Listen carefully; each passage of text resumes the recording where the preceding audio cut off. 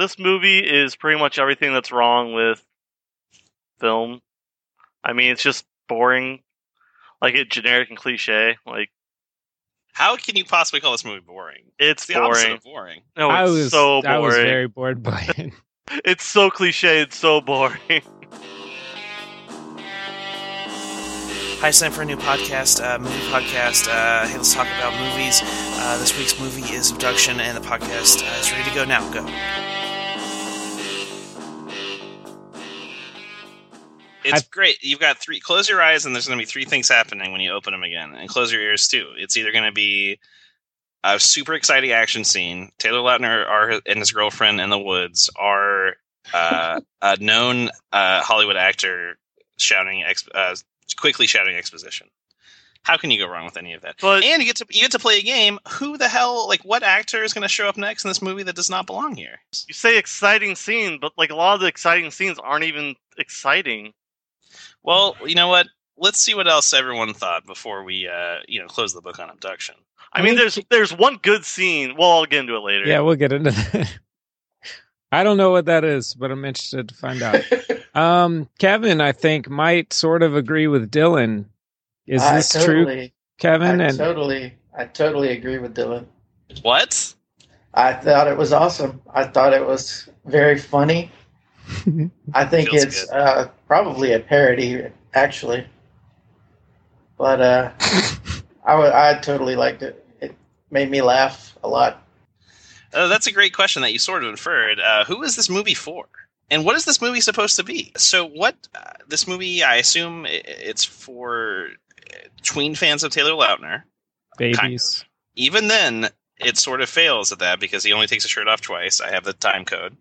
It gets exciting because he takes it off in the first 4 minutes. He takes it off again about and at the half an hour mark. And then never again for the entire film, even though he is wearing tight muscle 17:20. I'm watching it right now. There you go. He takes it off twice. That's all we get. Very disappointing. Okay, so Matt, did you say what you thought of this movie? I hated it, and it was awful, and I did not enjoy watching it. Weird. What did JL think? She also did not enjoy it and thought it was bad. There's actually supposedly Sean Christensen, the writer, he wrote this film on spec because somebody just like tossed the idea to him of like, what if some kid found his own missing child photo? And then he was like, oh yeah, that sounds interesting. And then they started tossing things back and forth, and they were like, all right, well, let's take a treatment to the studio. And he said that he did not feel comfortable with that because he likes to just write it out instead of plotting it. And so he asked for 60 days to write the screenplay. On the completion of those 60 days of screenplay writing, it ignited a bidding war, and he sold his first feature film script for $1 million. He was like very upset with how they changed it. And, I guess supposedly the first script was very good, and then they turned it into what it became. So I got a hold of the original script. Oh, wow. And I read it. And it was terrible. It was very bad. So this is an improvement. I was like, I read it and I was like, wow, no, that was all wrong. The narrative that the studio ruined the script. But then I watched the movie and I was like, oh yeah, they did ruin it. The script was a lot better than the movie, I thought, but it was also terrible and had like tons of weird mistakes in it. Yeah, I just don't see how a movie could accidentally be this bad. They had to make these choices intentionally. And there was definitely money behind this, for sure. In which case, it's a masterpiece. This movie isn't even that bad. Like, it's just boring and cliche. That's the thing. This falls short of the so bad it's good, but doesn't fall into, like, interesting or exciting. Like, this falls into, like, the whole dead area of just generic, unfunny, boring, uninteresting bullshit. I totally disagree with you, Kevin, that it was intentionally stupid. I'm not saying it was. I'm saying I think the chances are better that they made it this bad on purpose. No, they're not. Writer Sean Christensen can't help us out with that because apparently the studio people would not talk to him. They just cut all communication with him. We didn't say Sean Christensen. He is the creator of Previous Pick. He is the Oscar award-winning, yes, filmmaker who did Before I Disappear. There we go. He made that after this, I guess, because he took his $1 million and he thought, I'll make my own movie. Yep, and he was like, he tried to make himself feel better by shooting a film of himself cutting his wrists in a tub. And then he was like, you know what? Maybe I'll just make a short film about this instead. And then maybe I'll make a worse full-length film. Yeah, maybe. All right, guys. We've teased this long enough. Spoilers ahead from here on out.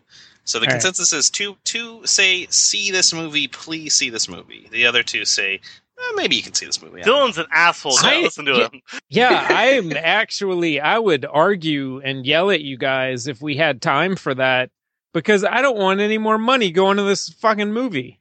Yeah, that's really bad. Good way to kill art, guys, by supporting stupid bullshit. Yeah.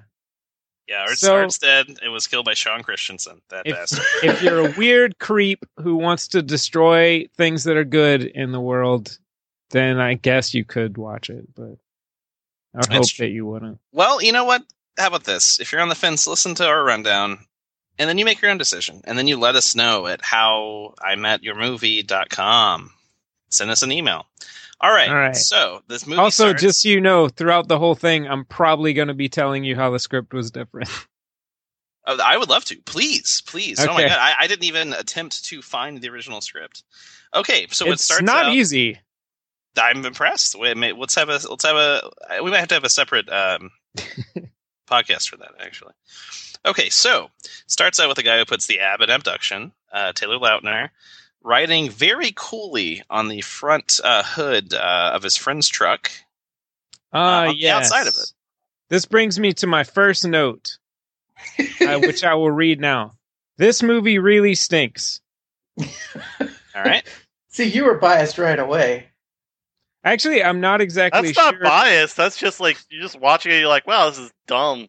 I'm not sure how long it took me before I got to that note. The second note is the music is terrible, so that could have been any part. It was 5 seconds in. Music was great. Has anyone ever ridden on the hood of someone's car driving at full speed? Has that ever happened to anyone? I have ridden on the front and the back. Okay. The back was much worse.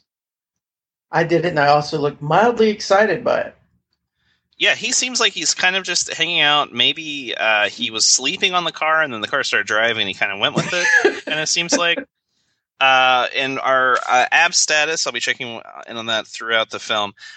He's wearing a shirt. It is loosely buttoned, though. You can catch some ab glimpses. I guess cleavage is what I would call it.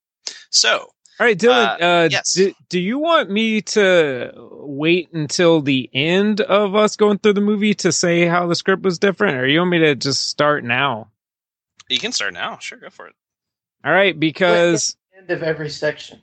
Because the way the way the script starts, though, it brings up something that doesn't happen in the movie until the end. Yeah, just bring it up now. Yeah, we're in spoiler zone. All right, you guys know the flashbacks to his mom? Yeah. What did you think was going on there? I thought she was getting gassed and killed.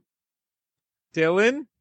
Now that Logan says that makes sense. Logan, why did you talk? I wanted to see if anybody knew what the fuck was going on there. So he's 3 years old and he's vividly remembering his mother being abducted, kind of, from this world, with her life. He knows to grab the face, the rebreather that his mom is breathing through. And just pop that on his face. Right. I guess there's some sort of gas attack. I didn't even think about that part. Maybe she has an asthma attack? I don't know. Well, I thought they showed gas coming through the bottom of the door. I did not notice that. Watching the movie, I was like, I would have no fucking idea what is going on here if I hadn't already read the script. Maybe I'm just putting it together like afterward because honestly, I can barely fucking remember this movie. They did put gas in under the door. Okay. All right, so you guys did know what was going on. Well, I knew there was gas from the door. I'm not sure if they showed that the first time they showed his mother or the second time. I think they did. I'm not sure. Yeah, because this movie, it's hard to remember anything from it. I remember the whole damn thing. Because the way the script watching it right starts... now. I am. Yeah, he is, which is weird. It is weird. The way the script starts is in the past, and you see this gas attack, and the guy comes up, the villain, what's his name, Cosmo Kramer, I think. Yep. So Michael Richards comes in, and he's got the gas mask on, and he's like asking her where I don't even remember the dumb code name, but asking her where somebody is, and she's like, he's where you can't get to him. And you don't find out that the kid's under the bed until the end, but you see her, like, the guy keeps taking the mask off and then putting it back on, and then she just says, like, oh, you'll never get him, and takes the mask off and throws it under the bed, like, as if she was just, trying to keep it away from him, I guess, so that she can die sooner. Well, at first, I thought he was holding that to her face. Well, he was at first. Oh, right. So he could get the information. Okay. Yeah, and then she throws it away to her son because she's like, oh, shit, my son's here. I don't want him to die from this gas. Which I felt like he should have been dead already. Like a 3-year-old would probably die a lot quicker, right? Well, I don't know what kind of gas they were using, though. I don't know. I think, like, it starts... I don't know. Like, it doesn't, like... Wouldn't it rise or something, or would it be more concentrated on the bottom? I'm not sure. I don't know. That's a good question. It depends on the gas, maybe. Who cares? I'm sure it's child-resistant gas. But then the script calls for American Woman to play while you zoom out on her corpse, and then cut to them listening to it in the car, the teenagers. And instead of it starting with him riding on the front of the vehicle and they're all like, whoa, yeah! They were just riding in a car, and then the other two guys are smoking a joint, and they offer it to him, and he's like, no, thanks. It's too much. Seriously? Yes. Don't corrupt Taylor Lautner with even a I'm not going to smoke this joint, seats. but I'm going to go get my fucking wasted at a party. Yes. And then it goes, the rest of the credits in the movie, they go to this dumb party. Holy shit. Well, hold on. Let's break this down a little bit. Well, first of all, do scripts typically reference specific songs? Like, all right, it's going to be cool if you play this song. Like, isn't that weird for a movie to do? Like, they don't know. Yes, it is weird, but sometimes some people do that. But yeah, you don't know what their budget is. You're generally not supposed to do that. Because, that's a choice for the director. Okay, so let's get to the party. Good call. So Taylor Lautner shows up on the hood of this truck. Very cool. Very coolly falls off of it in the daytime in the yard of this incredibly huge house. Palatial house with the most amazing party I've ever seen for high school kids going on in the daytime. It goes on through the daytime, through the evening, into night. This party has been going on all day. Hundreds of teens. That way. Extremely attractive adults, we'll say. They're 18, maybe. You know what? I told Kevin before, because he said that he laughed a lot at the movie, and I said I did not. I did actually laugh when the two main characters look at each other for the first time at the party. That was incredible. Well, that weird stare. That classic "I used to date you" stare, and I also live next door to you stare, of course. Then you never see the main character Taylor Lautner. Dylan, do you stare at your neighbors like that? I try not to because I usually don't look so good when I go outside. Your weird brooding stare. No, I don't. I don't stare. I pretend they're not there. Looks like you're going to turn into a wolf boy at any second. Yeah, how many moments did you guys mark down that he looks like he's about to wolf out? Because I have about 6 or 7. I mean, did it ever stop? Yeah, there's actually a point where he, we'll get to it. He smells a jacket, like he literally sniffs it. Yeah, thinking, like, he's tracking someone with his wolf brain. Anyway, so they're at this amazing party. Taylor Lautner looks incredible, jaw-droppingly amazing. No one talks to anyone. All the three friends only talk to each other. They talk about the one guy IDs. is selling fake IDs. Yeah. Why do they care when everyone at that party has a solo cup? Like, there's obviously not having trouble getting booze at this place. I think it's so they can get in places. Yeah, so they can get in places and get booze from other places. Why would you do that when you're at the most amazing party I've ever seen? Because parties end, Dylan. Yeah, parties end, and that's obviously like a place where there are no fucking cops around. This party seems to never end. It goes on all day and night. It ended. What are you talking about? It ended like in the morning. Yeah, right, it does end in the morning. End of the credits, you see him waking up on the lawn. Was he shirtless? Yes. He was shirtless. He somehow ended up with his shirt off at the same place that he was dumped off at in his truck. And the girl's like, "You gotta leave. It's true. My parents will kill me." Exactly. Even though that entire neighborhood, I'm sure, would have had some sort of noise complaint since they were all outside the house. Why did you have the fucking like Project X party at your house then? If your parents are going to be home the next day. Yeah, that was kind of the party of the summer. Kids.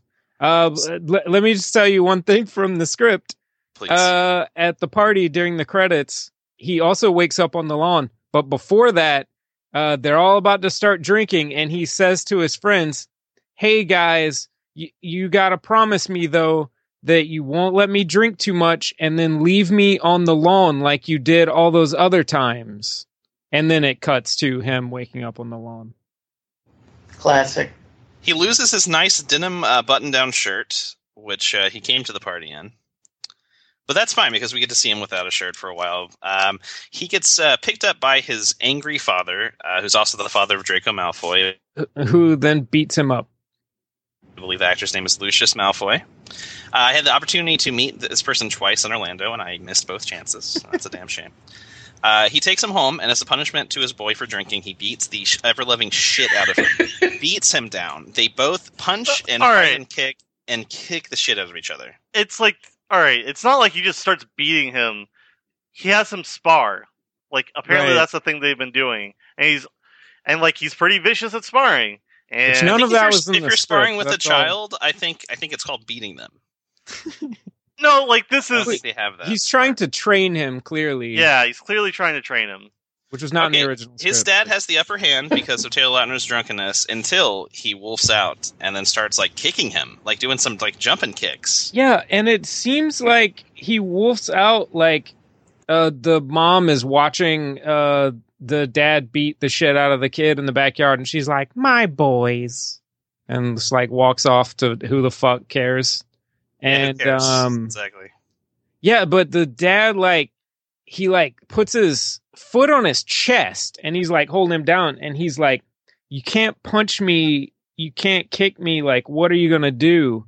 And then it cuts up and Taylor Lautner is just like leaping up into the air, like onto him. Momentumlessly, he leaps up into the air, pins his father. As if he was on a trampoline somehow, even though he had a foot on his chest a second ago that prevented him from punching or kicking. Or he tapped into a supernatural wolf powers. Exactly. Go with either one. Yeah, I think he did wolf. By the way, that's 4 minutes 32 seconds for people watching this when he takes his shirt off. Okay. This fight goes on forever. This fight goes on for a very, very long time. Too long. Very long time. We're watching Taylor Lautner and his dad beat each other up. Yep. But it doesn't seem like that long because you're marveling at the fact that this dad is beating the shit out of his kid. Yeah, like punching him in the face, kicking him in the face. Did you say marveling at it? Yes. That's what Kevin aspires to be able to get. No. You sit dumbfounded at how bad the fucking beating is. Yeah, you said marvel. They put this in a movie? That's usually it's like you stare with wonder or astonishment. Usually that's a good thing. Like you're like, wow. But, yeah, like Kevin just seeing this kicking the shit kicked out. Kevin's like, I want to do that. That's the beauty of the movie. It takes something that's horrific, it makes it awesome. I agree with Kevin, of course. This leads to my next note. This movie sucks. I disagree. My note says this movie does not suck for this This part. is the first movie I ever took notes for. That's incredible. I'm putting that I down had on to. the Wikipedia page. This movie's like an eclipse. It's a lot more enjoyable if you don't look directly at it. I kind of agree with that. I watched it once at work. Yeah. I watched it once I at work, and it was just as good, maybe better. Like if I had watched this through like a box with some tinfoil, maybe it would have been better. Probably. But yeah, I watched this while doing something else. Like I watched like the first 30 minutes, like paying attention to the movie, and it was fucking awful. Then I started like browsing the web and like had it half open, like on half my screen. I was just like, all right, cool. Like it's not really awful anymore. Well, I'm surprised you're able to follow this extremely complex plot, and I say that unironically, without focusing on the film as well as it's pretty complex. Very complex film. So then what happens? He's like watching his parents fuck or something. Well, here's what happens. We marvel, as well as after the fight, we marvel at the dad's amazing American accent. Totally from America. Oh, yeah. Maria Bello is the wife. I laughed at that. Mm-hmm. First of many surprises for adult actors in this film. They're having amazing small talk over dinner. Obviously, everyone loves each other. The parents have a very sexually active relationship, as evidenced from them dancing in the yard, kind of having some light touching. Taylor Lautner is watching this entire thing, and he has a very wide smile on his face. He is a big fan of his parents still remaining intimate after all these years. Yeah, it's very weird. I can't really empathize with that. And so then he's at school, right? Well, hold on. Oh, God, you're going so slow. Well, he is that. Did he get called? I feel like I'm having to watch this movie again. Yeah, you are, buddy. One more time before we're done. Did he get interact with the ex-girlfriend's boyfriend yet? Did that happen yet? That happened in the credits. It happened at the party. Well, no. Well, he drops the current boyfriend drops the girl off across the street because, of course, they're neighbors and they're childhood friends. And Taylor Lautner is just staring with his blank stare that he normally his normal blank stare. And the boyfriend of the girlfriend calls him a freak. Yeah. And then that makes Taylor Lautner really mad. Cut to the wrestling. Well, no, that's next. Cut to him going to his psychiatrist, which we later find out is court appointed of some kind. Taylor Lautner has rage issues that he struggled with before. His psychiatrist, of course, is Sigourney Weaver, in a small part in a Taylor Lautner vehicle film, of course. He has rage issues. He's very worried that he was going to wolf out on that guy that called him a freak, and he's even though that's kind of is completely reasonable. I mean, to get mad when someone insults you, that's not a weird thing. Anyway, he starts to feel like he feels left out, like he doesn't feel like he fits in. I'm not sure how to interpret that other than like a race thing or something. Why doesn't he fit in? He looks amazing. All right, Dylan. First of all, you said like you say like it's normal to get mad when someone insults you. He doesn't get mad. He wants to murder. Like. That's the thing. Like, he wants to kill people when they insult him. Oh, okay. Yeah, he should. That's not normal. He should put him in kid jail if he wasn't being watched by the CIA. All right, so then he's at school. Finally, can we go to that? Yeah, go ahead. Thank God. All right, his friend Gilly, who makes fake IDs, his locker is next to his, and he's like never seen that his friend has like tons of pictures of guns all inside the locker and had no idea his friend was into guns. And he's like freaked out by that, I guess. Into guns and fake IDs. He's a virgin. What do you expect? I gotta shoot guns. Yeah. That was weird for me because I couldn't see the pictures. I couldn't tell what the pictures are of. I'm like, so I rewound it like 3 times trying to figure out why he said that to him. That actually was an improvement on what happened in the script. In the script, his friend opened there was this weird thing that the maritime kidnapper or something like that people talk about multiple times, that the maritime kidnapper has just kidnapped a few more babies 2 towns over. Like in the script, I remember he actually says, there's some more kids went missing 2 towns over. But he asks his friend why the inside of his locker is covered with pictures of guns. And he says, oh, the thing about the maritime kidnapper, I've been thinking about getting some protection. And that's why the inside of his locker is plastered with guns. Those are both equally stupid. It's very dumb. In the script, yes. In the script, is Martin Price the maritime kidnapper? No, that never goes anywhere. Okay. A thing we missed about the Sigourney Which Weaver, could be a part of Sean Christensen's thing of not looking forward or backward and not knowing what is happening and just writing his script and then going, ooh, maybe this will lead somewhere, and then it doesn't. I think he had that $1 million just in the back of his mind the entire time.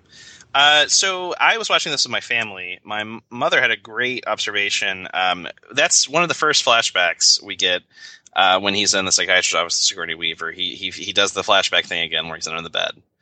And, the mom's being killed. And my mom's thought was that maybe he is a psychic crime solver. And that would have been a pretty amazing film. Like, that instead of being a flashback, that's like a dream that's happening to someone right now. Actually would have been cool. Powers. Yeah. It would have been more interesting. All right, so then they start wrestling. No one is wearing a spandex wrestling unitard. They're all wearing shirts and gym shorts. This is a perfect time to show off Taylor Lautner's physique. It's because that doesn't look as cool. I suppose not. I've never once seen a wrestling competition, and it seems like a real wrestling match. Like, there's an audience here. They're just wearing their regular gym clothes. Yeah, I wondered if they made him a wrestler to, like, excuse why he looks the way he does, but maybe it's to excuse that, like, to explain why he can wrestle people later on. All right, so then we see the teacher, and I actually got excited because it's Roger Guenveur Smith, that guy I like. That was in Eagleheart and was in Dope as the creepy guy, the main drug dealer dude in charge, the Harvard man. Jacob Aston Jacobs. He's something. Austin? It's the opposite of Jacob Astor. He's the opposite of that. What class is he teaching? Did you say? Sociology. Sociology in high school. He's taking a sociology class in high school. Yeah, that was weird. Did he assign them different teams, different stuff? Well, I can't understand. Is this the first day? Because I have no fucking idea. Why do they have them do a report on kidnappings? A 10-page paper that's worth 75% of your midterm. See, in the script, it was just like, I don't know, some fucking English teacher or something. And the reason why they have to do that is because he starts talking about the maritime kidnapper. And he tells all the kids that their grades are bad. And so if they end up not pulling their grades up, as a punishment, he's going to make them all do a report on child kidnappings. Do you have to say child kidnappings since kid is already in there? Do you say adult kidnappings when it's an adult? I say adult nap. Adult nappings. Which is the thing I like to take. So this entire thing is a setup. Very erotic. Of course. This entire thing is a setup. This is written in the script to set up that Taylor Lautner is actually a lost child. Yeah, to give them reason to be looking at missing kid photos. And reason for him to interact with his ex-girlfriend / love interest of the film. Because they get assigned to this project. Which in the script, the teacher just points them out, but in the script, he does this punishment and then everybody has to pick their partner. But, there was a whole thing... Fucking, the kid was fixing a hole in the roof, and he was working on the roof, and the next door neighbor girl had friends over, and when it cuts to them in her room, it says her and her friends are hanging up clothes in her closet. That's the activity they're doing. Meanwhile, the Taylor Lautner is rocking out on the roof and singing along to Anarchy in the UK by the Sex Pistols. And then he slips and falls and falls off the roof, and the girls laugh at him and they videotape it, and the next door neighbor girl puts it up on YouTube, and then he gets really mad at her the next day because it goes viral and everybody's laughing at him, and then he confronts her in the gym and is like, you used to be cool and we used to be friends, but now you're just a jerk and you suck. And then she's like, you are stupid and you suck. And then he's felt sad and then left, but then she felt bad. And so you're supposed to pick your own partner, and she like just starts pestering him like to be her partner, to apologize. And this goes on for a long time where she keeps at him trying to get him to be her partner. Also, in the film, that was replaced by them staring at each other. Yep. Also, I just want to say, in the script that I read, him on the roof, the music he's listening to is initially slugged as punk music, just like this weird filler thing, but then it says it's anarchy in the UK and he's singing along with it. Then when there's a description later of someone watching the YouTube clip, it describes him as listening to or singing along to Cheap Trick and then falling off the roof. Just a bunch of weird dumb things like that, like he just put some kind of like placeholder in and then didn't change it. Yeah, I don't see how that's better than this movie. It was. all the rest of it is better. The beginning is there. Yeah, there's a lot of stuff that like the worst part was it's just so fucking cliche. It's like everything that happens, it's now there's this cliche. Now there's this cliche, and that leads into this cliche. Yeah, pretty much. Speaking of leading into, so they're doing this project at Taylor Lautner's house. Their combined computers to complete this are 2 MacBook Pros and 1 iMac. Taylor Lautner owns a MacBook Pro and an iMac. So they go on this website, they figure out, whoa, there's a picture of you when you're a little kid. And, oh my god, you still have the shirt that you were wearing when you're in that picture somehow. Also, and it's got a stain on it, and it's, holy shit, that's totally you. Also, they were, in the movie, they weren't doing the age progression thing, it didn't look like. They were just looking at pictures of kids. No, it was kids, and then the computer projection of what they would look like. But, I mean, did it show them looking at that part of it, though? It did. They would have a little blonde kid. When they were looking, it would be like, oh, here's a little blonde kid, and then here's what they talk about it, and they look at it. It happened. Okay. I don't know what to tell you. I guess I missed that part, but I thought they were just looking at pictures of the kids and saying that they look like these cross between these 2 different adults. Yeah, that part didn't make a lot of sense. They showed the first 2. Okay. And then Lautner was the third. Also, it was funny, though, to have read the script and see that scene is pretty much in there just the same, but they have updated the references of famous people. All right, so moving on, guys. That's when the plot kicks into gear. He put in his own information on this website that triggers some sort of computer outpost. I got a question before we get into this interesting thing. Yeah. Okay. Just that. Was I wrong? Didn't she look like super bummed when she got paired with him? Right. They have tension. They have a past. She always looks super bummed, though, in most of her scenes. But then she's, like, crazy horny for him, it seems like. And is just, like, all rubbing up against him suggestively. I would say that the relationship is very demure. All right. So, yeah, it triggers the thing that they apparently put these fake missing kid photos out occasionally to try and catch him.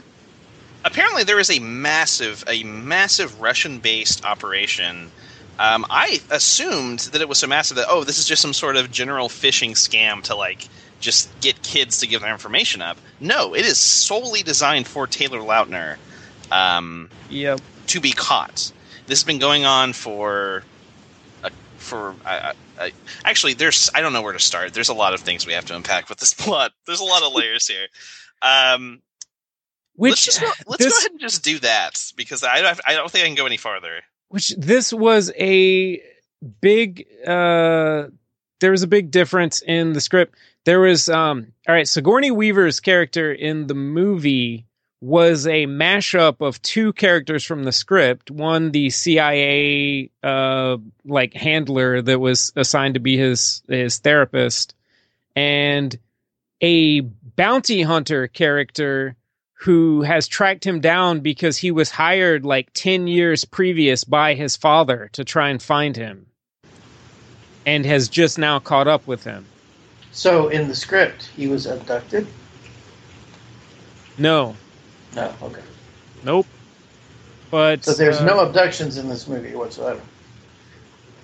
I'm pretty sure there are not. I can't think of any. Am I missing some abduction? No, it's just the Is abs. it the CIA abducted him? No, okay, it's abduction. So you see his abs, and then he cries sometimes. So it's for the tear ducts. I didn't realize it was about being abducted. And Sean, because it was written by Sean Christensen. Exactly. That's his trademark. So, also, here's one problem I had with the script. When they're looking at the thing, they read about the kid going missing in the whatever state forest, and it says that it's the most mysterious unsolved crime in the history of Connecticut. And I was like, really? More mysterious than the Hartford circus fire? I don't think so. I think that's a little more mysterious than some fucking dumb kid going missing in the woods. Yeah, fucking editorializing news, you know? Before we move too far away from the scene, did nobody think that his picture aged up was hilarious? Yeah, it was pretty funny. It reminded me of that painting of Jesus that the woman messed up and then tried to fix. It didn't look anything like him. Maybe they hired her. I'm sure they took this. a real picture of him and then they just slightly photoshopped it a little sideways. I like and when his he reaction jumps to it, back. It's terrible. Yeah. It's like, oh my God, I'm seeing something I shouldn't see. It's it's like if he was a character in a PlayStation 2 video game. That's he recoils. Right. Although she does say that he looks like Matt Damon in that picture. She says that. So, and also, did anybody not think it was funny that they were making fun of children who are probably dead? Yeah, that was really fun. It was they were hilarious. having a wonderful time with that. Yeah, those people are awful. Actually, though, have you guys ever looked at those missing persons photos? The aged up ones? The age progression, yeah. Sometimes they are insane. They look like I don't know, they guess that the person probably would have eaten some Ninja Turtle mutagen since they went missing or something. And some of them they take weird liberties with. They'll put them in a funky hat or something. This kid looks like he'd grow a stupid mustache later on in life. Yeah, you can just tell. This kid has genetic predisposition to be really fat, and then when he gets found and he's not really fat and sees his picture, he's like, hey guys, what the hell? Not cool. Hey. So we can't go any farther in this movie without unpacking the plot. Let's do that right now. So, Taylor Lautner, his real father is a CIA agent. His real mother is also a CIA agent. This CIA agent mother is killed, as in his 3-year-old memory. That is, he's 3 years old. His CIA agent dad has never, he can never meet him. He can never see him. So he was put in some sort of protected care by 2 other CIA agents. Supposedly his CIA super spy father is so deep, embedded somewhere that the CIA doesn't know what he looks like anymore. There's 2 people that know what he looks like. Yeah, it's some sort of independent, terrorist-style cell, where it's only, Sigourney Weaver and Dr. Octopus and, his dad. Hey, he's a Class 5. He's able to break the Geneva Convention. But, he's a Class 5 mutant, just like Jean Grey, okay? The mother was a CIA agent? I didn't think she was. Well, here's the thing, Logan. This movie, like I said, has rapid-fire exposition, and it's hard to I definitely had to go back and rewatch every single exposition scene. He does mention, Guillermo del Toro does mention that she is also an agent as well. She was an agent. What? He does say that. I don't think so. He says that Sigourney Weaver's character trained her and Martin. Yes, there you go. So, right. So he is being raised by Lucius Malfoy and Maria Bello, both CIA agents. About 10 days ago, yeah. No, go ahead. I was just going to say, this is about as far as I can make sense of the plot. Okay, here we go. So about 10 days ago, Taylor Lautner's father somehow got from these Russian mobsters. Right, from Kozlo. From Kozlo, the antagonist of the film. He took the list, which this list was not in the original script at all. This list, which actually kind of predicates a lot of things. I can't believe how that movie goes. Well, originally in the script, the whole thing is they had been looking for the kid because they were going to use him to draw out the father because nobody knew who he was or where he was or what he was doing. Well, that makes more sense from a timeline perspective. Because, yes, it does. 10 days ago, so Taylor Lautner's father that he's never met who's a deep cover CIA agent, stole a list of compromised government officials. That who have like sold info to secrets. Exactly. Wow, I assumed he did it a longer time ago since he already had that website. That makes a lot more sense, right? Yep. Nope. No. So in the space of 10 days, I guess fewer days, in the space of less than 10 days. So he already had that website set up. Like, did he have it set up before this whole thing, or was that? It definitely implies that that's the case because they have a very like lived-in computer fortress. Yeah. That also not only do they have phishing sites set up to find Taylor Lautner, they also have the CIA, completely tapped in. They are tapped into every single CIA communication, these Russian mobsters. Anyway, so 10 days ago that happened.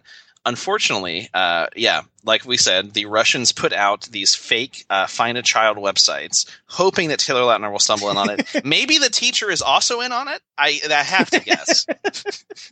They have embedded a teacher in every school in the nation to make kids go to those websites. Yeah, every single sociology teacher that teaches at high school. So 10 days ago, they set up a site hoping that Taylor Lautner would stumble upon it. He did, luckily. See, I mean, I guess... Like, I would think that the point of that would be that if somebody saw, this kid, somebody else would identify it and help them, like, oh, I saw somebody that looks like this. But it seems like that was the point, is they were hoping that he would go to the website. Right, and they have someone manning it at all times, because here's an alarm, computer guy, that happens. Anyway, so I think they say in the exposition that they just hope that they are hoping it draws him out.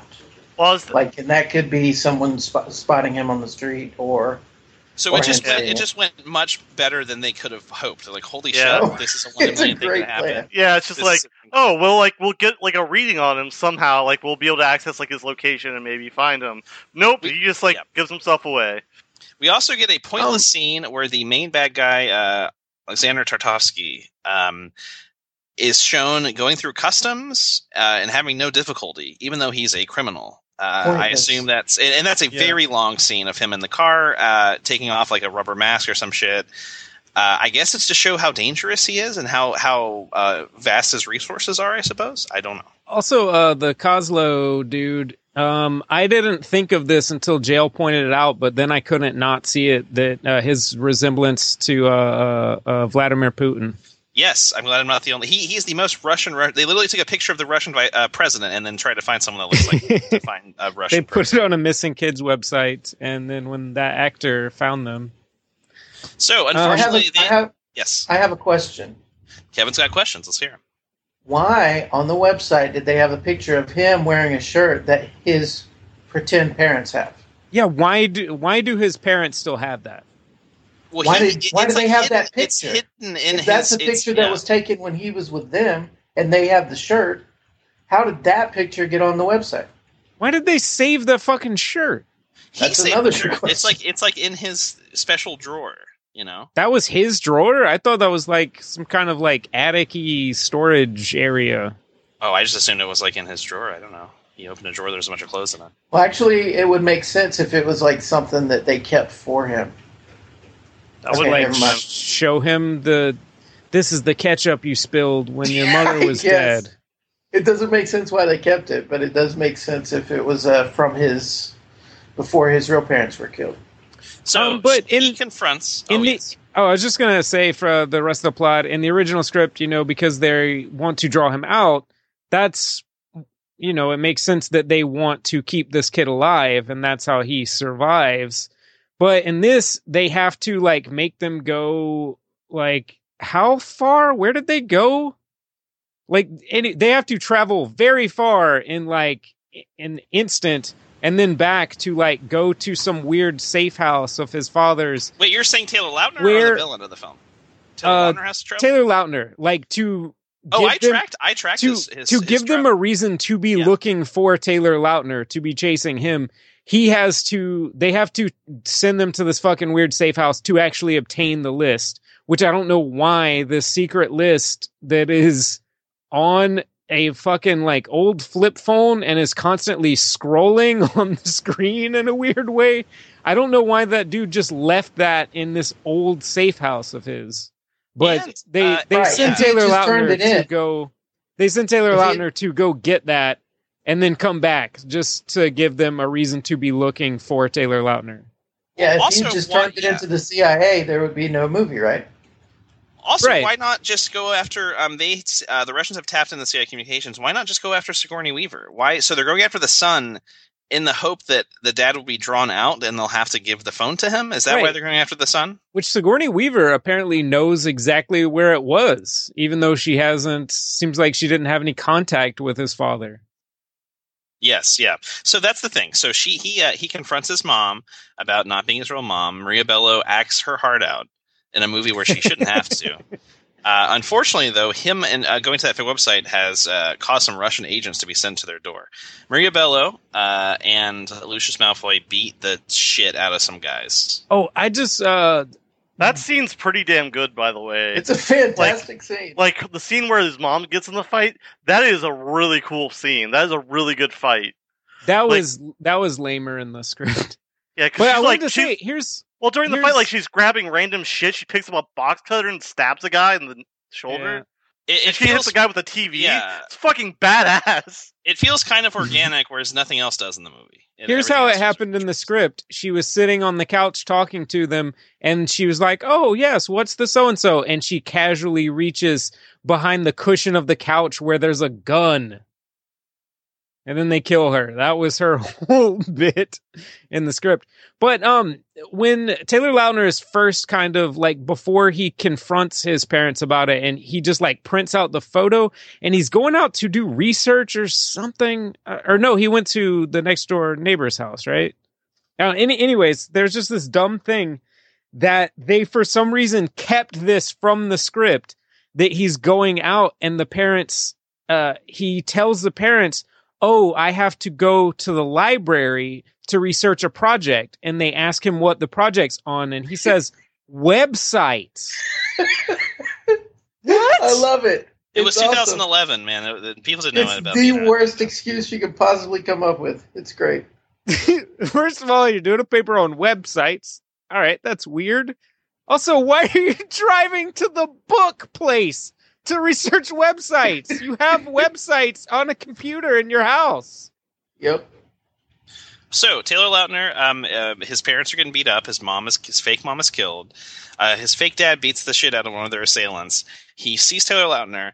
He tells him to go run, and he says stop. And he says, "You need to keep running." And he says stop again. Stop, run. You need to stop, run, go. Stop, run. Taylor Lautner, I forget exactly how it goes, but he his parents are dead. He fights to a standstill one of the last agent there, Russian guy. Who goes, "Wait, yes. I don't want to die here. There's a bomb in the oven." Flash 2, Taylor Lautner opening the oven. There is a dynamite, a 19th century style dynamite bomb. Tick, tick, tick, tick, tick. Tick, tick, tick, in the oven of their house. Which the guys, I guess, set up to like pressure themselves into doing the job really fast. Was that leverage? What was all right, that? Let's set 45 seconds on the clock just to really challenge ourselves. And the guy who told him presumably died there, right? Right. That was a gigantic explosion. Why would he have stayed on the floor, though, while they go to look in the oven? Well, why would he? Does he run away after that? We don't see him again. We see the bomb in the oven. Taylor Lautner grabbing his friend from across the street because she came over.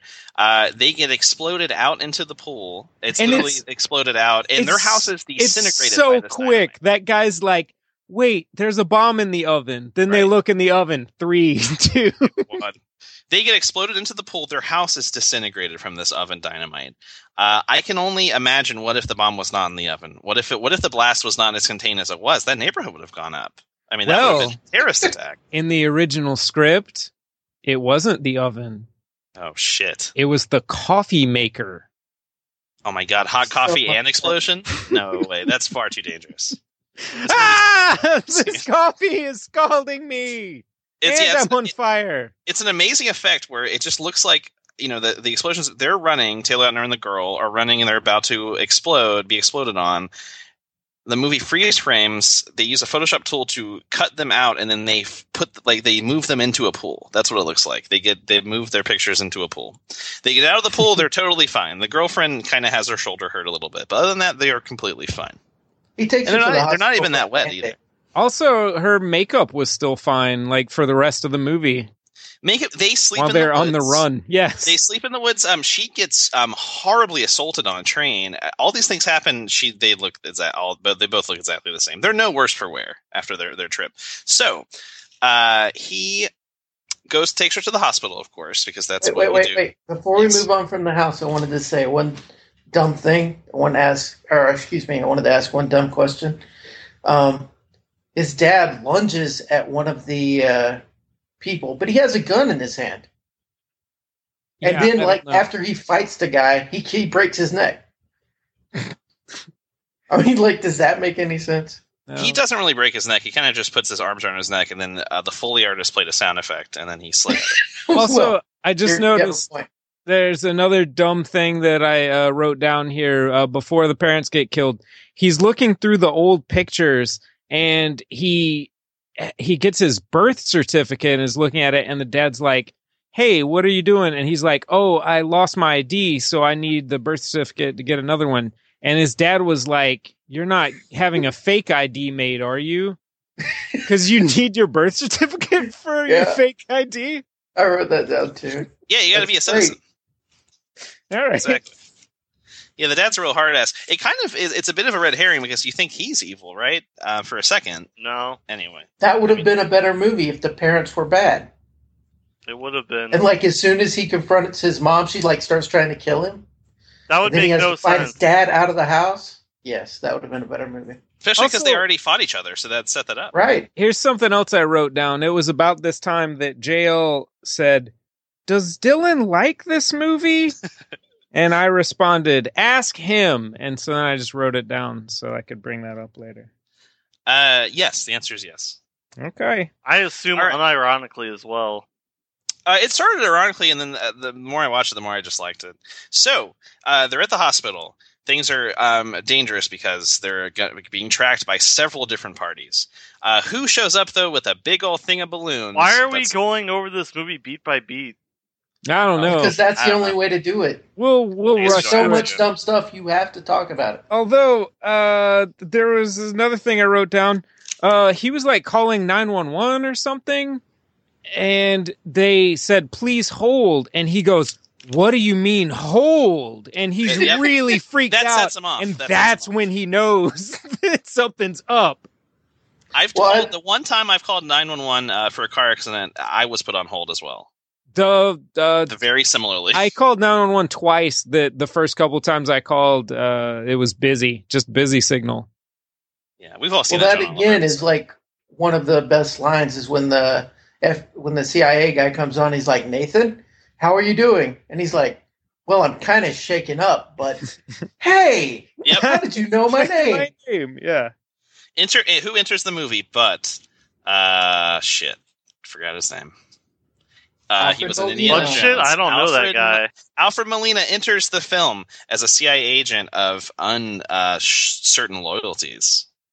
Yep. And then I've got these notes here because Sigourney Weaver shows up with a bunch of balloons and is like, walk behind these balloons. No, first, no. The first giant thing display of balloons. It's a beautiful, amazing. If I'm ever in the hospital, I hope for just a horde of balloons this size. She's introduced by peering through over the balloons, and then whispering very seriously. to the main character. I was just wondering how many takes do you think Sigourney Weaver had to have where she wasn't laughing when she does that? It does that. That's her dramatic reveal, is through I think she's the only one in this movie that knows what kind of movie it is. I wrote these two notes down in rapid succession because Alfred Molina, when they're looking through trying to find him on the hospital cams that they just hack into, I guess, he was like, "Where are you, Nathan?" And I wrote down in rapid succession, why did he ask that? And then, why does she hate balloons?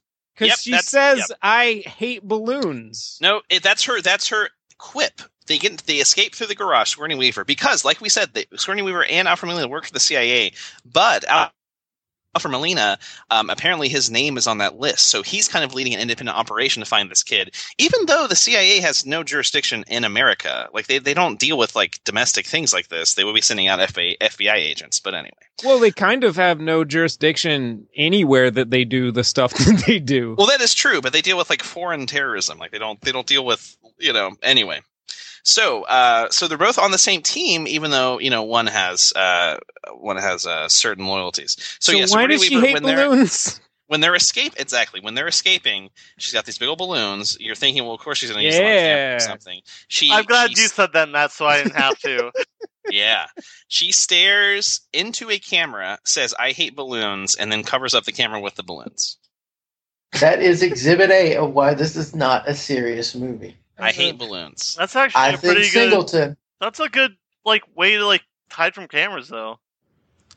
Do you say I hate balloons when you do it? And do you stare into the camera and quip before you cover the camera up? Maybe she hates balloons. All right, so she busts the kids out of the hospital. There's an exciting chase in an SUV. She starts rapid firing. Not really. Rapid firing exposition to this kid, and she's like, "Okay, here's the thing going on. Yeah, your dad. He's great. I know him a lot. I talk to him all the time, but you can never talk to him. Sorry. Sorry. Those were your real parents. They're dead. No. Go to this apartment in Virginia. I know you live in Pennsylvania. Here's the number of the apartment. Okay, now jump out of the car. Now go jump out of the car. Here's a key. Go jump out of the car. Yeah, and also at some point during that, he says like, wait, was that when? I don't know. There was some point when he said the CIA agent's name, and she was like, "Huh? I used to work for him."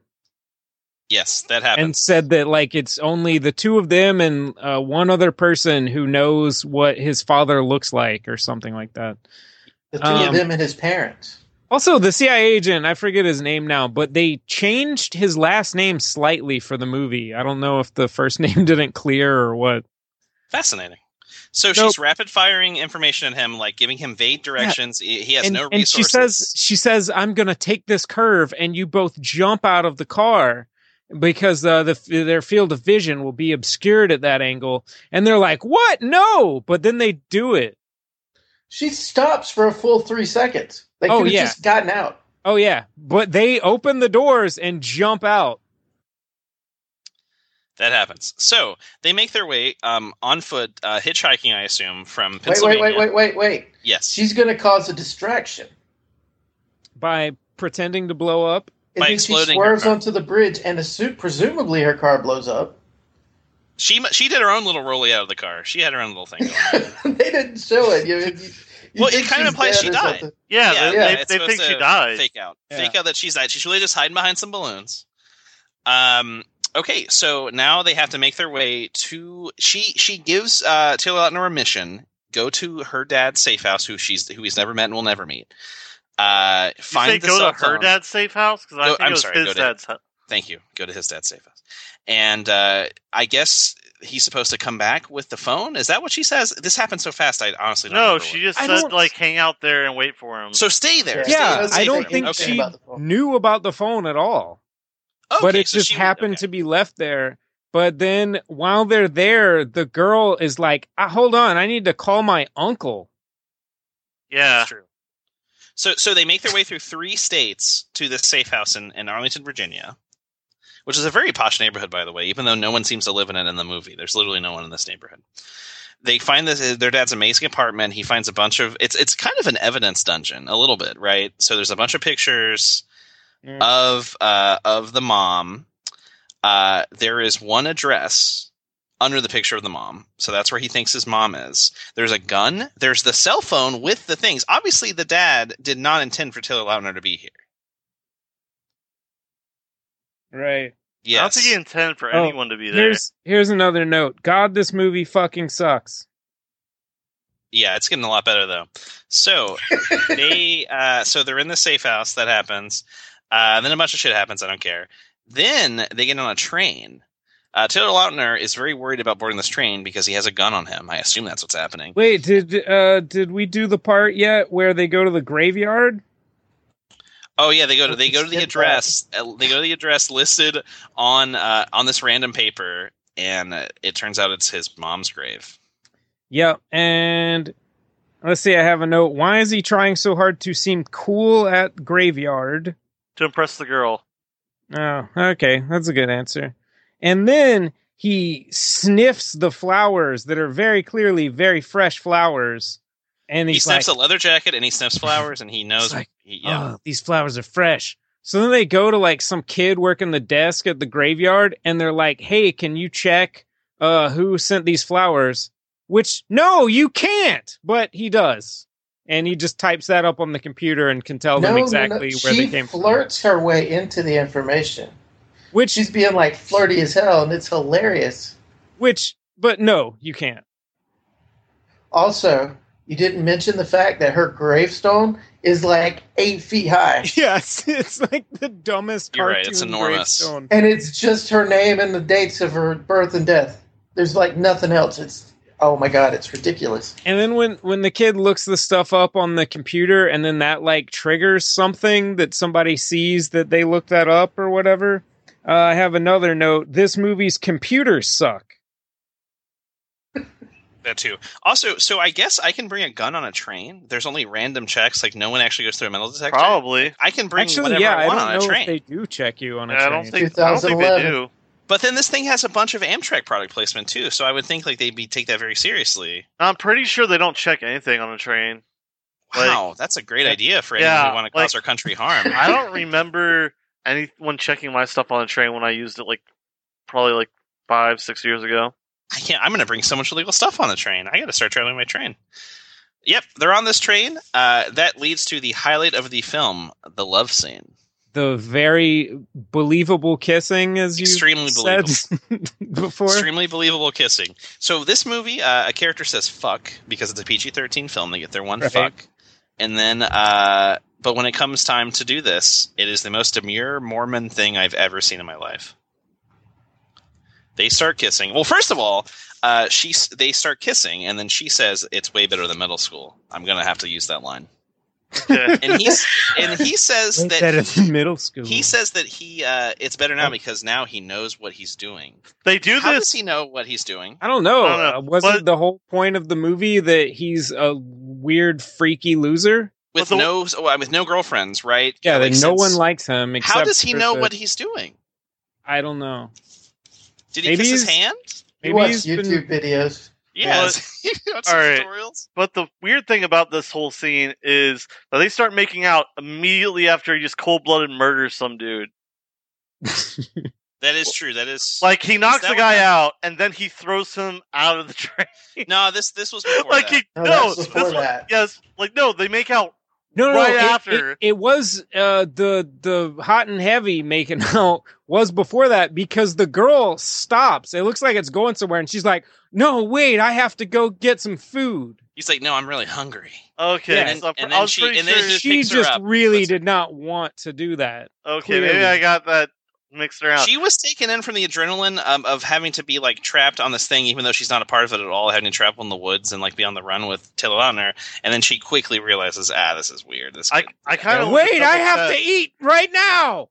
Yeah, I assume that was for 13-year-old girls that you know what I mean that are into this movie. I can't think why that's for.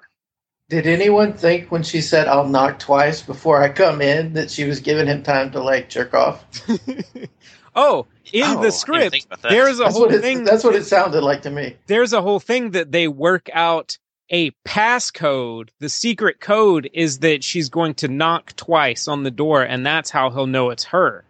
And then the guy, the assassin, the Russian agent. Yes, he forces her to tell him what the secret passcode is, and that it's knocking twice on the door. Okay, in the movie, he ends up knocking twice on the door anyway.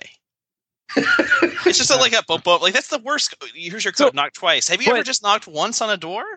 Yeah, exactly. Like, that's the secret knock then. Here's their secret knock. There it is. Yeah. That's how I knock on everyone's door when I'm like bringing them some work papers. This movie made me really want to travel on a train. It looks really fun. You have these huge cabins, huge rooms. No, usually don't. It's usually just like you're in like a seat, like a airplane, and yeah, that's you don't get like a big sleeping car, and there's this amazing food dining car. It looks like a cafeteria. I mean, if you buy a sleeping car, you can get like a sleeping car. Also, he used his dad's money that he took without asking, and he bought himself a nice room. Sorry. Also, without that passcode thing, which is what he was originally threatening to cut the girl's fingers off to get, he's just threatening to cut off her fingers for her to tell him what room they're in. Yes. He was just following her. How is he not tracking that? How does he not know what room they've got? Like, he's I not there. don't know. He's not there by coincidence. Right, but he could have just followed her back to the room. Right. But I do love when he's fighting Taylor Lautner and like smashes his head into the window, and there's like the fakest, dumbest looking fake crack in the window. Yes. Well, before that, when he's like beating the girl up, trying to get the information, there's like a weird random cut to him just sitting in the other cabin for like 2 seconds, and he's just grinning, spanking it. And he should have been. That would have been much better. Okay, during this fight with this Russian guy, does anyone else feel bad like for the Russian guy more than anyone else? Because he's like this kind of doughy older man, and he has to fight Taylor Lautner, this like incredible, like poured in human. And then like chiseled man. When he decided to pinch Taylor Lautner's cheek, he asked for it. And then after he's like incapacitated, Taylor Lautner throws him out the window. Like he drags him up and throws him out the window, and he kicks through glass. He kicks through the broken glass. Yeah, and then he tosses that old Russian down the hatch. I was pretty That's sure probably why they stopped the train, right? It has to be. Because they that's like, absolutely oh my God, why. the train started. The train's stopping. Yeah, because some guy got thrown out the fucking window. The guy's dead. And why did he step on the guy's glasses? I would have kept the glasses because he's tired of being stared at. He murders the guy, and then he looks at the glasses and steps on them. He's tired of being looked at. Like people look through glasses. Excellent. Also, here's a worse thing in the script that was awful. After he does that and throws the guy out the window and murders him, and then somebody sees it and they stop the train, and they're like, oh, we got to escape right now. He stops to tell the girl, when I saw you laying there in that room, because in the script, he like goes back and finds her still unconscious. When I saw you laying there in that room, I got so angry, my heart sank. Great. Good job, Sean Christensen. Yeah. Great at Sean Christensen said dialogue's his favorite thing to write. I can tell. Yeah. So we should stop going. You don't have to think about it at all. We should stop going beat by beat because you're right. This is kind of slowing it down. But one thing leads to another. He gets picked up by the CIA agents, not Sigourney Weaver, but holy God, I can't remember his name. Alfred Molina Octopus. He gets picked up by them. They sit down and have a good old meal at a super open diner with huge open glass windows. In front of like the biggest, most open spot in the diner that they could find. The diner itself is abandoned, but they are there having a meal. There are CIA agents outside, but they quickly get picked off one by one by Russian snipers. They're still in Arlington, Virginia. There is a gigantic gun battle happening. Yeah, the one right outside the window has just a shotgun. The diner is abandoned, but they got food somehow. They got a meal. Also, during that conversation with more exposition happens, he says that it's been 22 hours. So from 22 hours from having your house blown up to being picked up by these CIA agents, it's been less than a day. Yep. in 3 towns, three states over in Arlington, Virginia. And after they escape, he gets his friend Gilly, who is his gun provider, to gun and fake ID. Yeah. And ticket. And tickets and something else, which they don't tell you. He's just like, "Oh, did you do what I asked?" And he's like, "Yeah, here's the tickets." Yes, definitely. So, all these CIA agents, there's a huge gun battle between the Russian CIA agents in this American town. It seems like Alfred Molina's dead. Taylor Lautner runs away with his girlfriend before they can be kidnapped by the Russians. The Russian agents come in to the diner. They do a quick little look. Oh, there's just 2 dead guys slumped over on tables. Nope. It's the old sneakeroo. Those CIA agents shoot those Russians to death. Mm-hmm. Also, when the Russians start shooting through the windows for the first time, Alfred Molina shouts out, "Hide behind something solid." Yes, that happens too. So the CIA agents do the classic. They're very well trained. They pretend to be dead, and then they shoot back with their little guns. And they instantly kill the guys with machine guns. Mm-hmm. And then they go to the Pittsburgh Pirates game.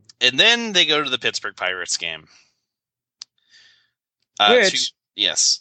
Yeah, he's supposed to make the handoff or whatever with the list. Can you explain at all what's happening? Why does Taylor Lautner care about this list? Other than his dad, I don't understand. His dad can get in trouble for this list? I don't understand. I don't know. This is like an Edward Snowden thing. He should just here's the list. It's got all these names on. Holy shit, show people. They're corrupt. Right. The only thing is that one guy would take his name off. But he could turn it in and he'd be safe. The movie would be over. Right. Yeah, the corrupt CIA agent, sure. Yeah.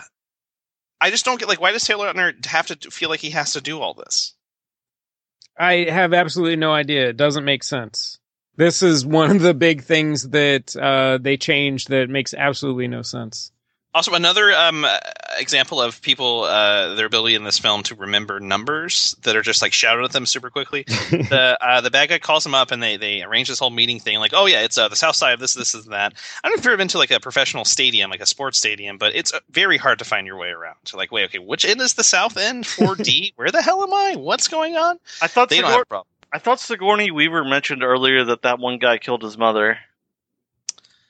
You're probably right. Oh, yeah, probably. And that's why he was setting it up. Why did they do that at all? The thing that he had his friend do is duct tape a gun to the bottom of the seat that he's supposed to be sitting in, which I'm glad the other guy didn't sit there. Wait, that was his friend? I thought that was the Russian guy.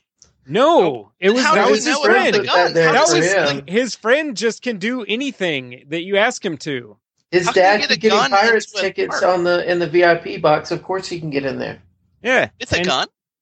And also, he doesn't... Of course. It's he doesn't, duct tape the gun, just duct tape it to the bottom. It's like a duct tape holster has been crafted on the bottom of the seat that the gun can just neatly rest in. This fucking Russian agent gets there first and I guess doesn't check the seats at all. Because also I wrote down when Taylor Lautner sits down, the guy asks, "You got my list?" But I really heard it as, "You got molest?" No, that's not what he says, Matt. You got molest? That's messed up, man. That's messed up. Matt, that's not what he says, though. He says, "I don't understand this game, but I love popcorn." That's what he says. And he offers popcorn to Taylor Lautner as well. And then he says, "You got molest?" You got molest. Wait, why did he kill the mom at all? That was years before he even cared about that. He was trying. Well, no, I don't think he. I think he was still trying to find that guy, but I don't think he killed. At that point, they were just trying to find. He killed her because he was trying to get the location of Martin. Yeah. Also, he wasn't trying to kill her. He was. Why does he care about Martin at all? 10 years ago. Because he's a CIA agent who's apparently really good at his job. That's probably kicking the ass for him. In the script, originally, he, you don't know exactly what happened, but the Taylor Lautner's secret CIA agent dad was responsible for the death of Kozlov's son. And that's the whole reason. Okay. Whereas in this one, it's there isn't a reason except that for 10 days ago he stole a list from him on a flip phone. So it's just it's a small industry. Sometimes these coincidences happen.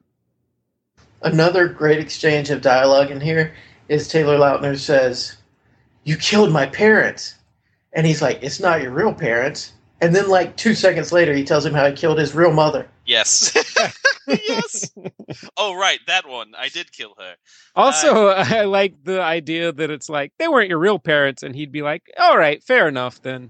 Well, he's like that through the rest of the movie. Every time they talk about it. Also, they're having this kind of quiet, intense conversation. Yes. In a packed stadium. Yeah. In a packed stadium. Why did they decide, the production designer and the director decide to put extremely distracting extras literally in the same, the seats next to Taylor Lautner and the bad guy? They are just going on about about the baseball game, pointing and just being super loud. I don't understand this at all. Also, if that guy wanted to kill Taylor Lautner, he could have done it so easily at a baseball game. Oh, yeah. Yeah. I mean, it's not like they were at the mall or something and people just notice him fall over. Nobody would care. Also, okay, you guys. Oh, yeah, go ahead. I was just going to say, but yeah, it's Taylor Lautner reaches down and gets the gun, but then he stops and puts it back. And then fucking the Kozlo just after a while, Taylor Lautner goes for it again. And he's like, "You looking for this?" He fucking sitting there next to him, snacking on popcorn, somehow got the gun from underneath the seat on the opposite side of him. Well, he was already there, so he probably, you know what I mean? He probably what? Rigged something up to make the gun be there at first and then fly over to his hand somehow? No, he Taylor was Lautner okay. stands up because there's a home run. Yeah, he's actually watching the game, kind of. But no, the Russian guy was already there when Taylor Lautner showed up, so I'm sure he let me look under the seat. Oh, there's a gun there. Well, shit, I better not move it because I'm sure Taylor Lautner is expecting it, but I know where it is. And at the end, that he will not use it. I'm sure that he will stand up and be super into this game, and then I can reach over and get it. All right, well, I think we're getting towards the end of the film. We're at the Pirates game. I think it's time for a new game for how I left this movie or whatever. All right. Oh. Okay. Well, that's 3 S's. Sorry, Logan. All right. The name of this game is... Nobody said yes. We said all right. All right. That's 3 all rights. I said yes. One yes. Okay, the name of this game is... Did you even watch the movie? It's a quiz about a thing happening in the last 3/4 of the film, making sure that everyone's watched the movie. If it's in the last 3/4 of the movie, I will probably not be able to answer it. Well, let's give it a shot. You guys ready? Yep. All right. Good game. So Taylor Lautner, as Nathan Pierce, attaches a ticket, or actually now I'm thinking it's his friend. Price. Nathan Price attaches a ticket to the... I won! I was watching! Well done. Intended for the film's antagonist to the shoe of a statue of which Pittsburgh Pirate Hall of Famer? I don't remember. Roberto Clemente. Oh yeah, it was Clemente, because he had the jersey on, too. Oh, I don't know. I didn't watch that part of the movie. Good job, you guys. Because of the jersey. Well done. Well done. You won a game that I thought was impossible to win. Was that the whole game? That's the game. I spoke too soon when I said it was a good game. It's a terrible game. It's continuing the tradition of no one having good games on this. All right, so then they run out of the stadium and the dad shoots foot him. Chase. There's a foot chase scene. Taylor Lautner does a Mario-style wall jump between 2 walls. You know, where you're like, hoo-hoo, hoo-hoo, like he does that. Was that really him? I saw his face. I don't think so. Did that start his love of free running, which carried over into Tracers? Let's save it for another episode.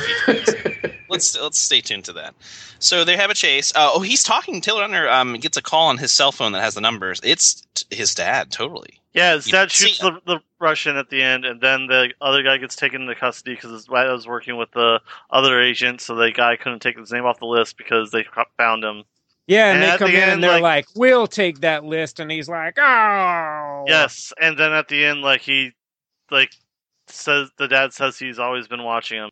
The end. Okay, let's talk about something else for now, because this took a really fucking long time. I want to talk about the scripts more now. And I want to talk about a few things in the ending as well. All right, that's great. Okay, so Alfred Molina has the phone. They're walking away. He's like, all right, I guess I'm under arrest. Okay, fine. And I guess he gets a call, and then he hands the phone back to Taylor Lautner. Like, why did he do that? Why didn't he just crush the phone in his hand? If there's no phone, there's no evidence of him being a bad guy. I don't think that was that phone. That wasn't that phone? Either. No, I think that was his phone. Oh, because it looks on the... Oh, are you sure? Yeah, Yes. I'm pretty sure. Okay. Even then, why does he interact at all? Like, why does he cooperate? He's being arrested. Because he doesn't want to get shot in the head? Yeah, because he's scared of Martin. They made that clear. Okay, so... So then Sigourney Weaver is like adopting Taylor Lautner. Even though he's kind of a full-grown adult, I don't understand at all what his dad... So he talks to his dad over the phone, and he's like, "Oh, I really want to meet you, Dad. I really want to see you." And the dad's like, "That can never happen. I can never, ever meet you. Like, the things that I've done can never meet you." Yeah, I don't get it. Why is he doing that? Is it to protect his son? Because now everyone knows who his son is. His son is a bigger liability than anything. Anytime he does any sort of secret agent stuff, his son is a known person now. And they know that the dad's going to show up. Exactly. Like, what? How? Why? Why can't he talk to his kid? Who is being That's protected? why there should be a sequel. Exactly. Oh, boy. What was your favorite scene, Dylan? Oh, the love scene. Matt, what was your favorite scene? My favorite thing, I didn't like any of the scenes, so I'm going to say one from the script. The bounty hunter, which I was talking about before, calls while the house is getting attacked and his parents murdered, and is like, "You gotta get to this bar, like meet me at this bar now, you're in danger." And so then the kid gets goes to the bar, and he starts to call 911 for some reason, and then sees they've already gone over. He's been like, "No, we can't tell the cops. The cops will never believe us that we didn't kill all the people in the house and blow it up. We can't." But then when he gets to this bar, he decides to call 911, but then sees that they're looking for him on the news, and then hangs up and changes his mind. Then a bunch of people in the bar recognize him, and they start beating him up. And then after he's gotten beaten up, the dude who's been there the whole time with a shotgun decides to stand up and be like, "All right, quit beating him up now. And move aside and let us out the door." And they go out the front door of the bar, and then it says that he props a chair in front of the door. That there's just a chair, I guess, sitting out there where he needed it to be. And then later, I guess this was supposed to be maybe bringing a thing back that Taylor Lautner learned from the old guy before he got killed.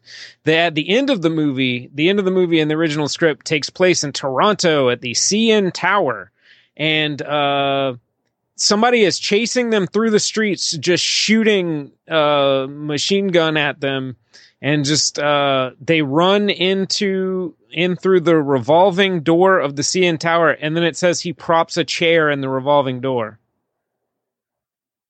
I think the Pittsburgh Pirates climax is much more interesting. I just like that part because it's so dumb.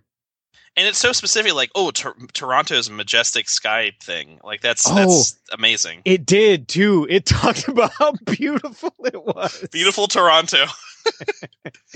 This is my guess that Sean Christensen decided, he started making good progress on the script, and then was like, I've been working for 2 days. I am making such good progress. I could probably go on vacation and relax. I'll go to Toronto. And then maybe he couldn't get back into the country or something for a month and a half. And so he had to just fucking pound out the rest of the script in a couple of days. You mean 2 days? That's 1/30th of the time that it took to write the script. If you go to YouTube and search for Abduction, the fourth suggestion on YouTube is Abduction kissing scene. That video has 24 million views. Great. Super quick before we wrap this up, I made a scale of sexual tension. That is a scale of characters who have the most and least sexual tension with Taylor Lautner. We'll start from the top. We'll start from the most. I had his dad. Yeah, I could see that. I don't know if you guys would agree. I had his dad. It kind of mirrors the long stare at the beginning of the movie. I don't know. Dr. Octopus, I think, wins out. Well, I had his dad, his friend that makes him the fake IDs, his sociology teacher, his mom, and then let's see here, and then Sigourney Weaver, and then Alfred Molina, so kind of low down there, but still more than the girl who is at the bottom. And I say the girl because she is a non-character in the movie. She is barely there. I honestly don't remember her name. Karen? Was it Karen? I don't know. This movie are terrible. Yes. I mean, especially the main two. Molina. Who's the worst actor? Taylor Lautner or Karen? I think she is. You think She's so? Yeah. awful. I also made a note at some point that Taylor Lautner's acting equals like a voiceover from a tap game. Come on, we gotta get out of here. It's almost like the way that you'll play a video game or watch like an animated thing, and you can tell that the people talking weren't recorded in the same room talking to each other. It feels like that for scenes in this movie where the characters are in the same scene, in the same shot. Also, the girl is Phil Collins' daughter. Also, the director is the director of Boys in the Hood. Yes. Okay. Well, he's not an untalented guy. He's made several good movies. Yeah, I feel Like like Abduction. his movies kind of getting worse. His first movie was his best one by far. Yeah. Yep. This what is the don't say if you know, what is the Rotten Tomato score of this film? I know. Of course. I know. I think we already said that, and I made a joke about it. Oh, we did. We did say that. You ask us like, what's the Rotten Tomato score? Don't tell us if you know. So what are we supposed to just like? Yeah, not we say can't anything? tell you. So shut the fuck up Yeah. until someone in my room that I'm in says this, asks. All right, well, here, let me wrap this up. I want to say how the script ended. That they go to the top of the tower because that's where his dad apparently was and was like sniping the dudes that were holding them prisoner, which for some reason they wanted to take them back to the same hotel room that the mother was killed in, to tell them that that's what happened and show that flashback. They go to the top of the CN Tower and the guy is like shooting everybody up, and then his dad shows up, but you don't see that it's his dad because he has a mask on. And then they fight, and it looks like his dad goes off the side, and they think that he fell off and died, and the other guy is dead. And then at the very end, Taylor Lautner tells Phil Collins' daughter, he's like, wait, no, I can't go back. The thing the bad guy said to me was right. I don't know who I am. I have been asking that, and I don't know what it is. And so now, before I can return to you or society, I have to go away for a while and figure out myself. And then it ends with him like going and finding Paul Rasmus, which they only name check in this movie. He's like not a character. I was going to ask about that. Well, he goes to the guy's house, which, by the way, there was like a whole other storyline in the movie about like the corrupt local police and how the dad like played them, and how the dad, like, you actually saw the dad earlier in the script, but you thought he was an arson investigator. And then you find out at the end, they're like, we don't even have an arson investigator. And the other guy that was with him was Paul Rasmus. So he goes to Paul Rasmus' house, and he's eating with his family, and he goes, I'm sorry, I don't know who you're talking about or what this is. Bye. And he makes the kid go away, and he just leaves and goes and sits at a bus stop in the desert. And then it shows Paul Rasmus eating with his family, and he looks sad. And then it shows him pulling up to the bus stop and rolling down the window, and he says, get in. And then the movie ends. That's pretty great, Matt. But I'm going to wrap this up. Great. Wait, we didn't mention that his dad was played by Dermot Mulroney, did we? Damn it! God damn it, I was going to play a game. I was going to make you guess if it's Dylan McDermott or Dermot Mulroney. Well, we already said you that. ruined it, Kevin. So play it now, and you can cut that part out if this game goes really well. Fuck this podcast. I'm not doing this ever again. Play the game. All right. One more fun thing from the script. The girl got mad at him when he got delayed to come over to her house because he was supposed to come over and they were going to hang out because their parents were gone.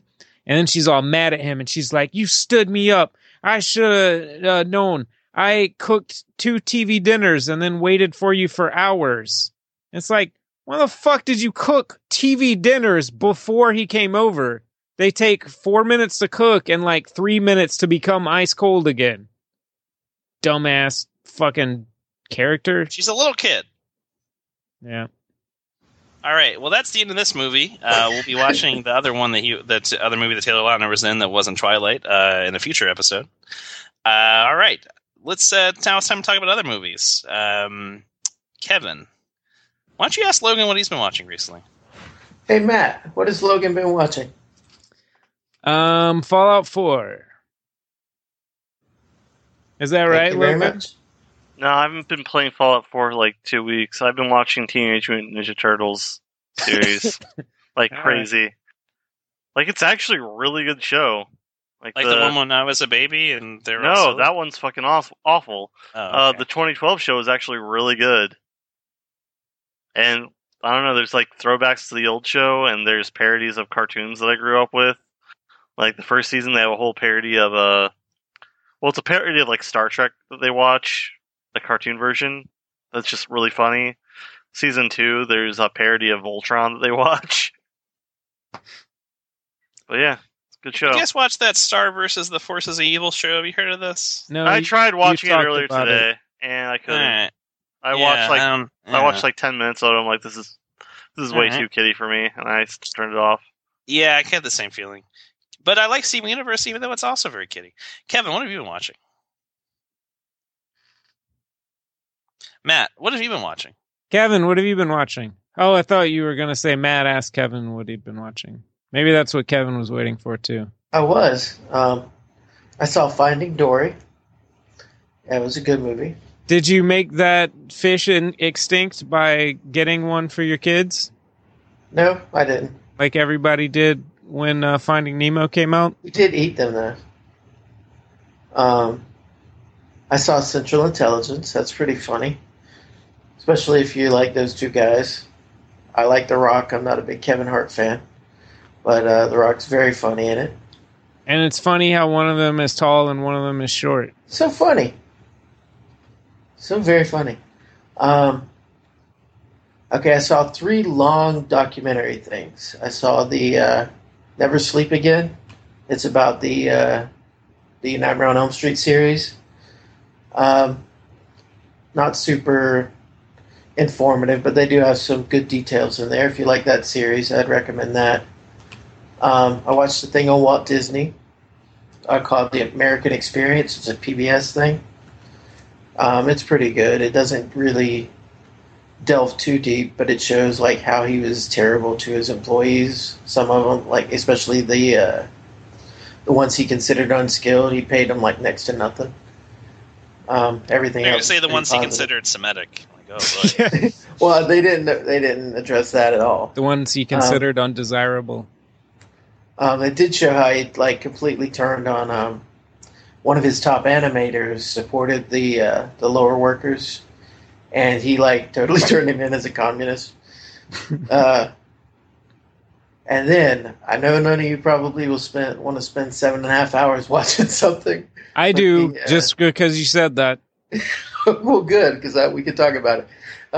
Then the ESPN OJ series, the documentary, is so damn good.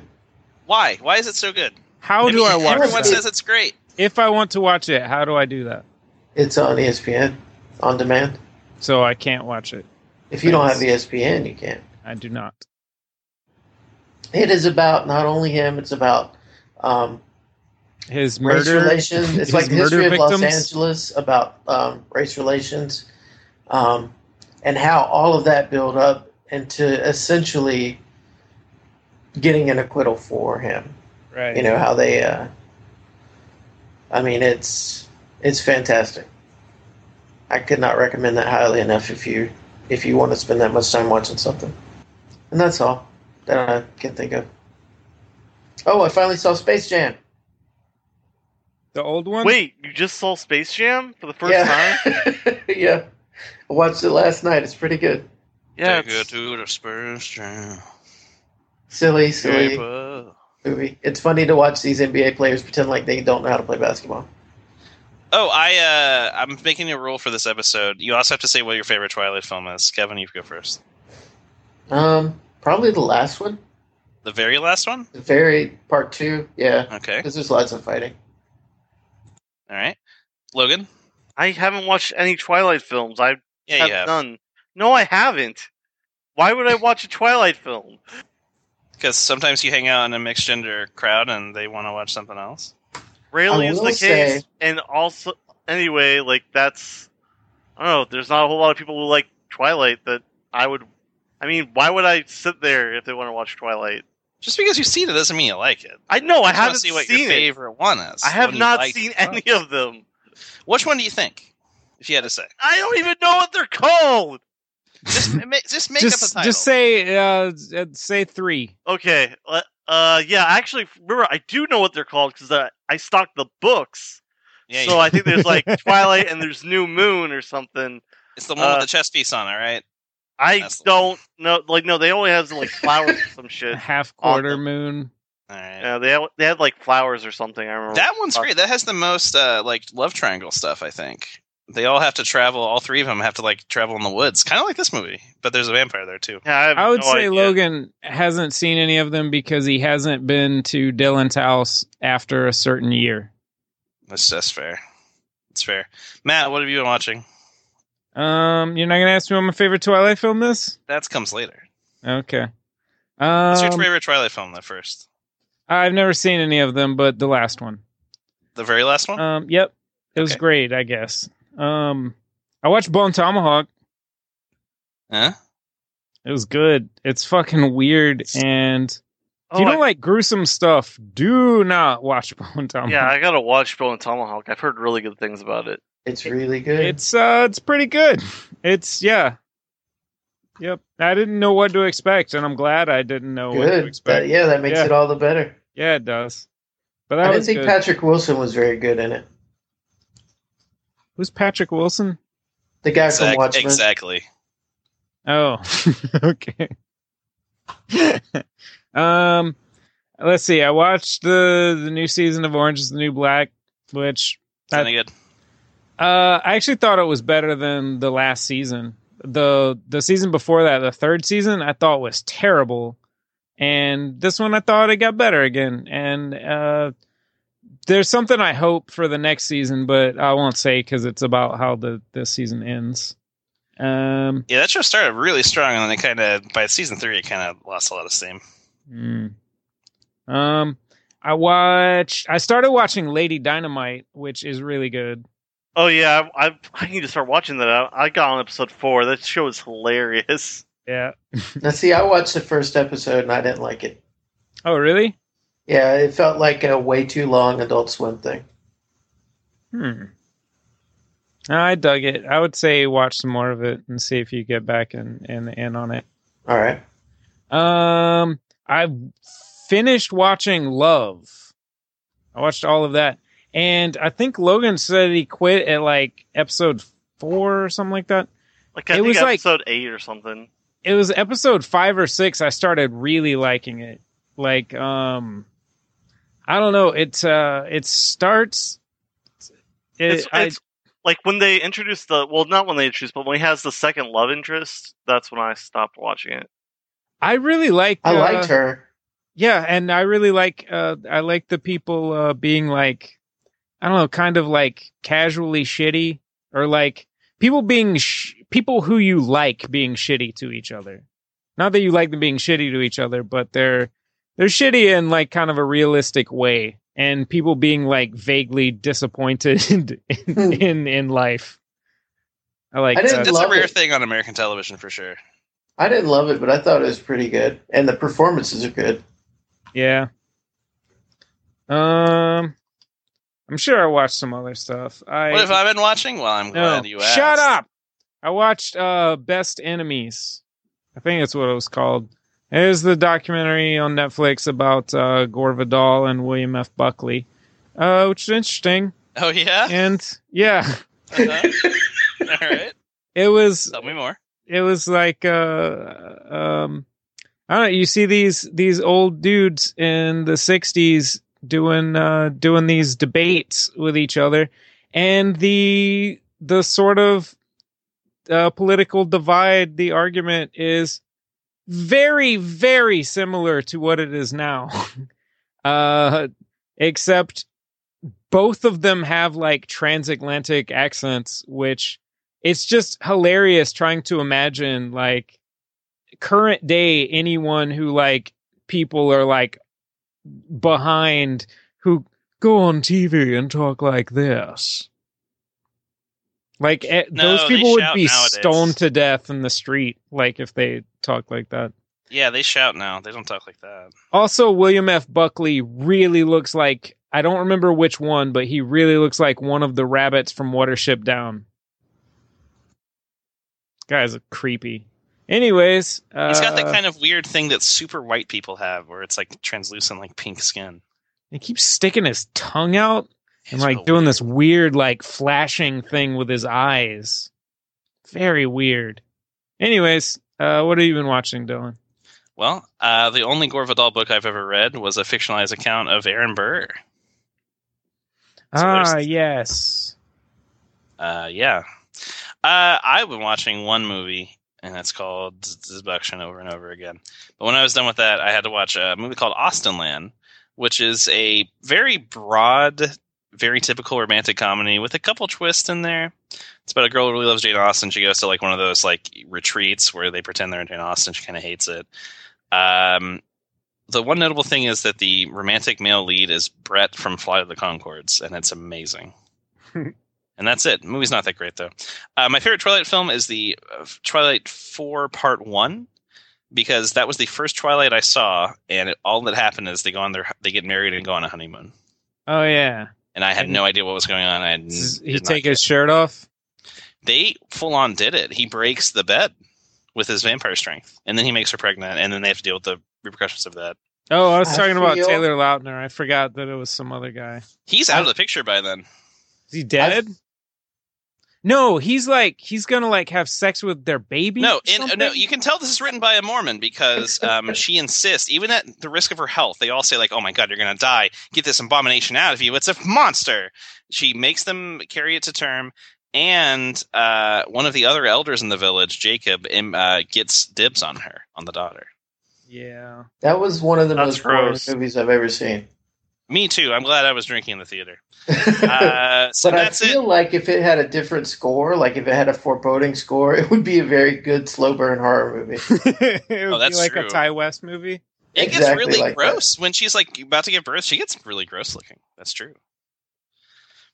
Okay, I just belched. Sorry about that. Well, that's the end of our podcast. What the fuck are you talking about? Well, wait. Kevin, pick a movie. Fuck you. Logan, pick a movie. I pick Odd Thomas. Aww. In tribute to Anton Yelchin, who passed away recently. That is sad. We already did an Anton Yelchin movie. We did a few of them. We did 2. Why not The Beaver? What the fuck is The Beaver? I don't even know, but it's gross. It's the movie you need to watch with Anton Yelchin in it. I already have been wanting to watch The Beaver. Do you start? Well, you can go pick it some other time, Kevin. How am I going to watch The Beaver if you don't pick it, somebody? Well, Kevin gets the next pick after me, so he can fucking pick it then. So you can pick I'm not picking the fucking Beaver. Then shut the fuck up about The Beaver then. Get the Beaver! All right, folks, the movie for next week is Star Trek Into Darkness, starring Anton. Star Trek The Beaver.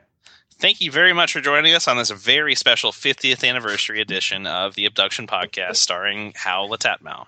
This could have a Star Wars Minute type podcast for it. I agree, Kevin.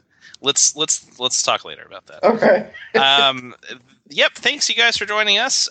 Join us again in a while for episode 100, where we're going to be tackling Taylor Lautner's other film. I think Matt said it was called Tracers, where he's a parkour guy. Well, good night, everybody. I hope you had a great night, and I hope you're going to have a great day.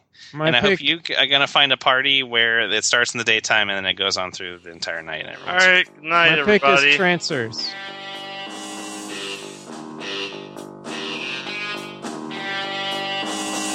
Hi again. Thank you so much, everyone, for listening to this episode of the podcast. Go to the Patreon or the web sites. You can check us out and send us some info. And next week's movie, maybe you'll